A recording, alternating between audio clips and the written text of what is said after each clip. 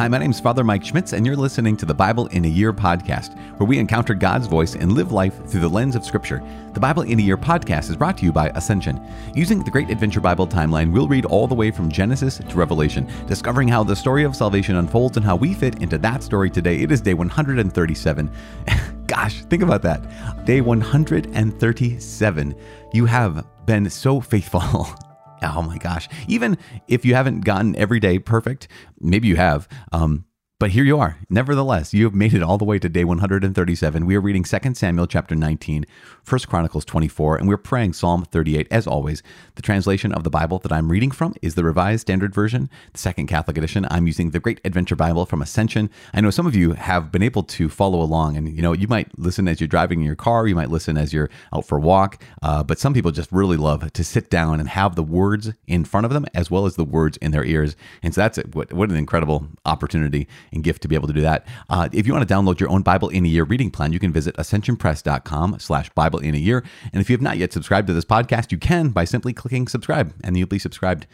And we'll move on. Anyways, speaking of moving on, as I said, we are reading from 2 Samuel chapter 19, 1 Chronicles 24, and we are praying Psalm 38. Second book of Samuel, chapter 19. David mourns for Absalom. It was told Joab, "Behold, the king is weeping and mourning for Absalom." So the victory that day was turned into mourning for all the people, for the people heard that day, "The king is grieving for his son."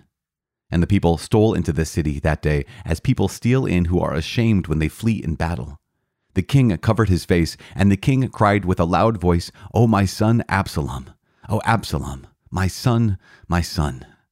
Then Joab came into the house of the king and said, "You have today covered with shame the faces of all your servants who have this day saved your life and the lives of your sons and your daughters and the lives of your wives and your concubines, because you love those who hate you and hate those who love you. For you have made it clear today that commanders and servants are nothing to you. For today I perceive that if Absalom were alive and all of us were dead today, then you would be pleased. Now therefore arise. Go out and speak kindly to your servants, for I swear by the Lord, if you do not go, not a man will stay with you this night. And this will be worse for you than all the evil that has come upon you from your youth until now." Then the king arose and took his seat in the gate. And the people were all told, "Behold, the king is sitting in the gate." And all the people came before the king. Now Israel had fled every man to his own home, and all the people were at strife throughout all the tribes of Israel, saying, "The king delivered us from the hand of our enemies and saved us from the hand of the Philistines, and now he has fled out of the land from Absalom. But Absalom, whom we anointed over us, is dead in battle. Now therefore, why do you say nothing about bringing the king back?" David is recalled. And King David sent this message to Zadok and Abiathar the priests. "Say to the elders of Judah, why should you be the last to bring the king back to his house when the word of all Israel has come to the king? You are my kinsmen. You are my bone and my flesh. Why then should you be the last to bring back the king? And say to Amasa, are you not my bone and my flesh? God do so to me, and more also, if you are not commander of my army henceforth in the place of Joab." And he swayed the heart of all the men of Judah as one man, so that they sent word to the king, "Return, both you and all your servants." So the king came back to the Jordan, and Judah came to Gilgal to meet the king, and to bring the king over the Jordan. Shimei meets David and is forgiven.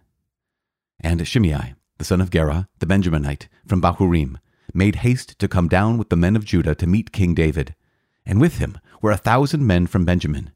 And Ziba, the servant of the house of Saul, with his 15 sons and his 20 servants, rushed down to the Jordan before the king, and they crossed the ford to bring over the king's household, and to do his pleasure.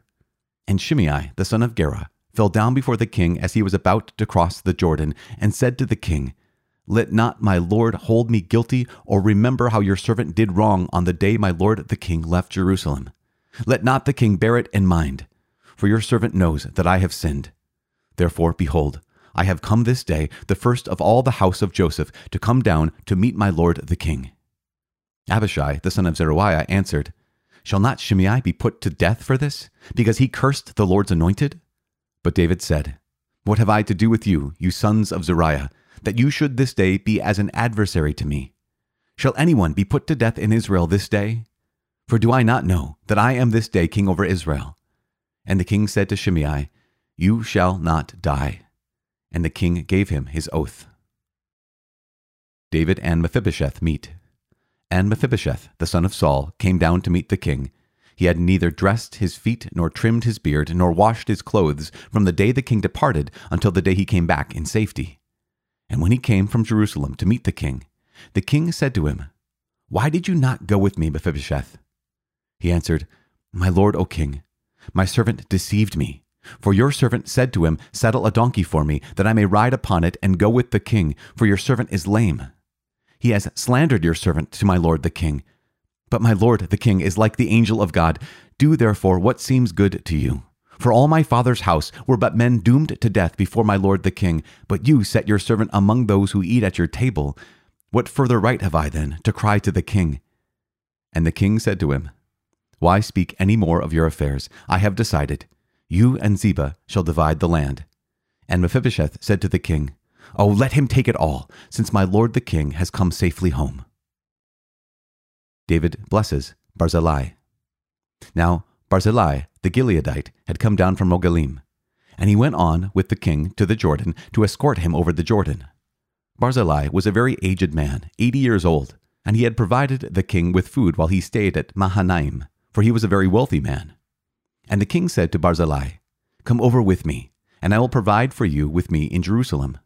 But Barzillai said to the king, How many years have I still to live, that I should go up with the king to Jerusalem? I am this day 80 years old. Can I discern what is pleasant and what is not? Can your servant taste what he eats or what he drinks? Can I still listen to the voice of singing men and singing women? Why then should your servant be an added burden to my lord the king? Your servant will go a little way over the Jordan with the king. Why should the king recompense me with such a reward? Please, let your servant return, that I may die in my own city, near the grave of my father and my mother. But here is your servant Chimham. Let him go over with my lord the king, and do for him whatever seems good to you. And the king answered, Chimham shall go over with me, and I will do for him whatever seems good to you, and all that you desire of me I will do for you. Then all the people went over the Jordan, and the king went over, and the king kissed Barzillai and blessed him, and he returned to his own home. The king went on to Gilgal, and Chimham went on with him. All the people of Judah, and also half the sons of Israel, brought the king on his way. Dissension between Israel and Judah. Then all the men of Israel came to the king and said to the king, Why have our brethren, the men of Judah, stolen you away, and brought the king and his household over the Jordan, and all David's men with him? All the men of Judah answered the men of Israel, Because the king is near of kin to us. Why then are you angry over this matter? Have we eaten at all at the king's expense, or has he given us any gift? And the men of Israel answered the men of Judah, We have 10 shares in the king, and in David also we have more than you. Why then did you despise us? Were we not the first to speak of bringing back our king? But the words of the men of Judah were fiercer than the words of the men of Israel. The first book of Chronicles, chapter 24. The divisions of the sons of Aaron. The divisions of the sons of Aaron were these: the sons of Aaron, Nadab, Abihu, Eleazar, and Ithamar. But Nadab and Abihu died before their father and had no children, so Eleazar and Ithamar became the priests. With the help of Zadok of the sons of Eleazar and Ahimelech of the sons of Ithamar, David organized them according to the appointed duties in their service. Since more chief men were found among the sons of Eleazar than among the sons of Ithamar, they organized them under the 16 heads of fathers' houses of the sons of Eleazar and 8 of the sons of Ithamar.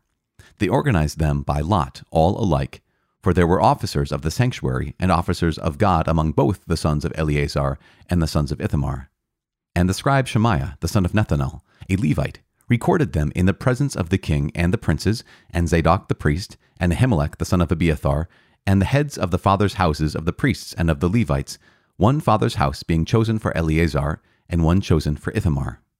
The first lot fell to Jehoiarib, the second to Jediah, the third to Harim, the fourth to Seorim, the fifth to Malchijah, the sixth to Mijamin, the seventh to Hakkoz, the eighth to Abijah, the ninth to Jeshua, the 10th to Shechaniah, the 11th to Eliashib, the 12th to Joachim, the 13th to Huppah, the 14th to Jeshebeab, the 15th to Bilgah, the 16th to Immer, the 17th to Hazir, the 18th to Hebizez, the 19th to Pethahiah, the 20th to Jehezkel, the 21st to Jakin, the 22nd to Gamul, the 23rd to Deliah, the 24th to Maaziah.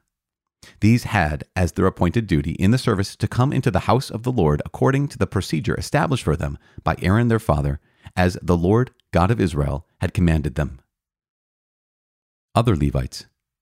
And of the rest of the sons of Levi, of the sons of Amram, Shubael, of the sons of Shubael, Jediah, of Rehabiah, of the sons of Rehabiah, Ishiah the chief, of the Isharites, Shelomoth, of the sons of Shelomoth, Jahath, of the sons of Hebron, Jeriah the chief, Amariah the second, Jehaziel the third, Jekameam the fourth, the sons of Uzziel, Micah, of the sons of Micah, Shamir, the brother of Micah, Ishiah, of the sons of Ishiah, Zechariah, the sons of Merari, Mali and Mushi, the sons of Jaaziah, Bino, the sons of Merari, of Jaaziah, Bino, Shocham, Zakur, and Ibri, of Mali, Eleazar, who had no sons, of Kish, the sons of Kish, Jeramiel, the sons of Mushi, Mali, Edar, and Jeremoth.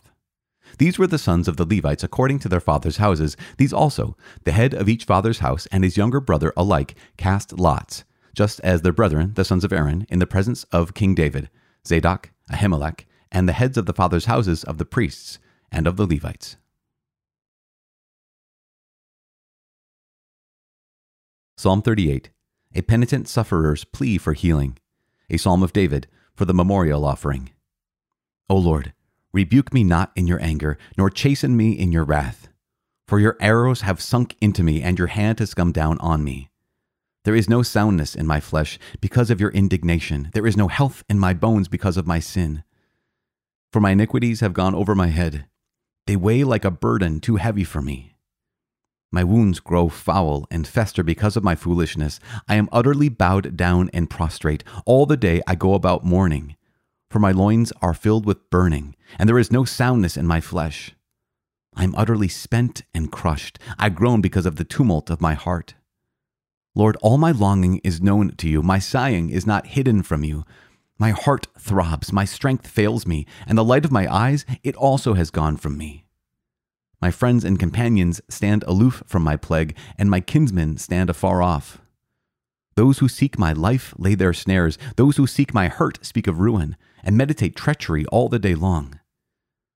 But I am like a deaf man, I do not hear, like a mute man who does not open his mouth.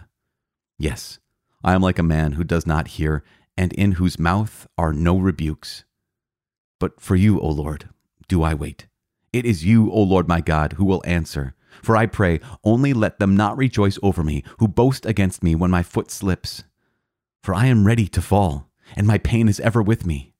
I confess my iniquity. I am sorry for my sin. Those who are my foes without cause are mighty, and many are those who hate me wrongfully. Those who render me evil for good are my adversaries, because I follow after good. Do not forsake me, O Lord. O my God, be not far from me. Make haste to help me, O Lord, my salvation. Father in heaven, give you praise today and every day. Your mercies are new every morning, and you speak to us with your fresh voice, your eternal voice, your voice that is the same yesterday, today, and forever, because your word, Lord God, your word, Jesus Christ, is the same yesterday, today, and forever. And so we thank you and we give you praise today. Thank you for speaking to us words of knowledge, words of wisdom, words that even capture the penitence of our hearts, the sorrow of our hearts when we experience opposition, when we experience even internal failure. You give us in the Psalm 38 today, Lord God, you give us words of repentance, words that voice confidence in you when we need you the most and when we deserve you the least. And that's when you give us your love. That's when you give us your mercy, when we need it the most and deserve it the least. And so we give you praise and thank you.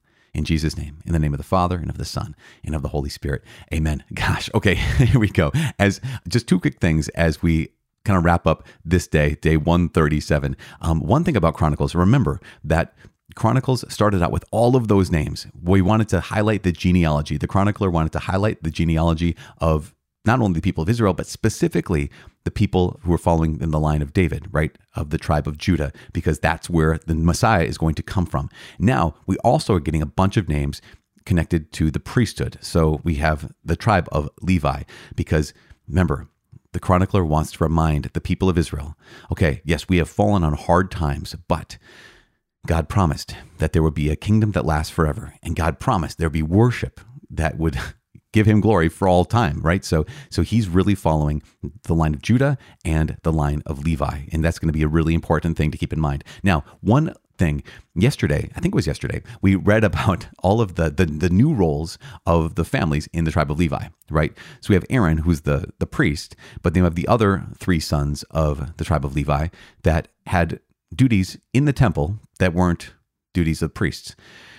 I don't know if you noticed this before, but David is a number of times described as having an ephod, that he would put on an ephod and then go pray. He'd put on an ephod and go before the Lord. And one of the things we can think is, wait, is David a priest? Now we know very, very clearly that David is from the tribe of Judah. And we also know very, very clearly that you can only be a priest if you're from the tribe of Levi, and actually of the family of Aaron. And so when David puts on an ephod, he's wearing the clothes of a priest, and he's even seems to participate in a certain way in the actions of the priest. But it is important to note that while David participates in worship, David participates by even writing a bunch of songs, aka the Psalms, that are used in worship. While he participates in this, and he is active when it comes to temple worship, even wearing an ephod, David is not a priest. If he is what I've heard people describe as, he is like a priest in the line of Melchizedek, which is a whole other thing, which is pretty phenomenal. Jesus, according to the letter to the Hebrews, is a priest according to the order of Melchizedek, because Jesus also was not of the tribe of Levi. And so there's a way in which David not only foreshadows Jesus as being a king, the royal nature of Christ's role on the earth, but also foreshadows in some ways a priesthood of Melchizedek. And so if you're ever wondering about that, like, wait a second, it seems like David is always going before the Lord dressed like a priest. Is he a priest too? He's not. And we're actually going to see a number of times. We saw Saul, who offered a sacrifice. He shouldn't have offered a sacrifice. We're going to see in Kings, other kings who offered sacrifices and were killed because of that. So it's not something someone takes upon themselves. It is given to them because they're of the family of Aaron, of the tribe of Levi. Just FYI, in case you're interested at all in that, it's good to note. Now, going back to 2 Samuel chapter 19, this is a really big moment because there's a couple things that happen that show, again, David's brokenness, David's weakness, and David's goodness. The first is, here is David, who is mourning and grieving over his son Absalom. And now he's doing this, and yesterday we noted it and how powerful it was. And in some ways, you can even say how tragically beautiful it is, this love of a father for his son. Would that I had died instead of you. Okay, but what happened was, because of this, David brought shame upon all the people who fought for him. Remember, there 20,000 people had died that day in order to preserve David's kingdom, in order to preserve the fight against the civil war that was happening as many people were going after Absalom. 20,000 men had died fighting for David's throne. And now here's David, who's saying, would that I had died instead of Absalom. And so what it describes, it says, they heard that the king is grieved for his son. So the people stole back into the city as people who are ashamed, who ran away from battle, steal back when they flee in battle. And so what does Joab do? Joab is, he has to speak truth to power here, right? Joab has to come before the king and say, today you've disgraced people who put their lives on the line for you, people who have given up everything, even their very life for you. You've disgraced them by acting like this. He says, we even think that maybe you wish we had all died and Absalom was alive. But you have other sons, you have other daughters. Absalom would have killed them if we had not fought. And so he kind of knocks some sense into David, because this is the thing. So often we can find ourselves in a position just like this. We can find ourselves in a position where what we've lost overshadows what we have, or the sadness of losing someone in our lives can overshadow the fact that there are still people in our lives who who love us, who need to be loved by us, that are still there, and that we can grieve. Of course we do. We can mourn. Of course we do. But at some point, we've got to acknowledge that there are people still here. There's people still among us that need to be loved. and we're the only ones who can do it.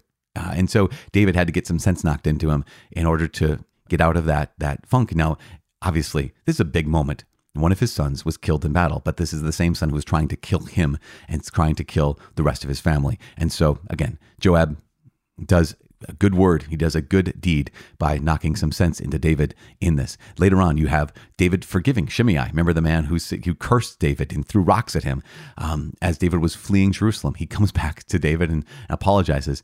But there's this really interesting moment where David basically says, the people of Judah, right, his tribe, David's from the tribe of Judah, they reestablish him as the king in Israel. And the other tribes in Israel, the other 10 tribes in Israel, they said, why didn't we get to be part of this? Well, a lot of them had gone and followed after Absalom. And since they weren't really necessarily immediately welcomed back, they weren't necessarily immediately brought into the fold, you can see the beginnings of the seeds of rebellion that's going to happen after the death of King Solomon. You can see that already those 12 tribes united in one kingdom still experience some division. I mean, obviously they experienced some division because they just fought a civil war with a number of them going after Absalom and the others going after David. But this is the reestablishment of David's kingdom. And what you have is, again, some cracks that are happening already. Yet, David says very clearly in 2 Samuel 19 that he ultimately wants the kingdom, the tribes of Israel, to receive him back wholeheartedly, right? He's not going to assert himself as king until they affirm him as king. And that's what happens in 2 Samuel we just heard today. Just a little recap. As we move forward, one of the things we're going to keep on doing is we're going to keep on noting where David acts wisely and where David acts foolishly, where David acts bravely and where David acts with cravenness, right? With some cowardice, because that's the truth. And the truth is, we can often see in some of these characters ourselves. We can see that there's no human being that is fully good and no human being that is fully evil. But we are a mix. Even our heroes are a mix of good and bad, of dark and light. And so it's one of the reminders that we all need God's grace. Every one of us needing God's grace. And so we pray for each other. I'm praying for you. Please pray for me. My name is Father Mike. I cannot wait to see you tomorrow. God bless.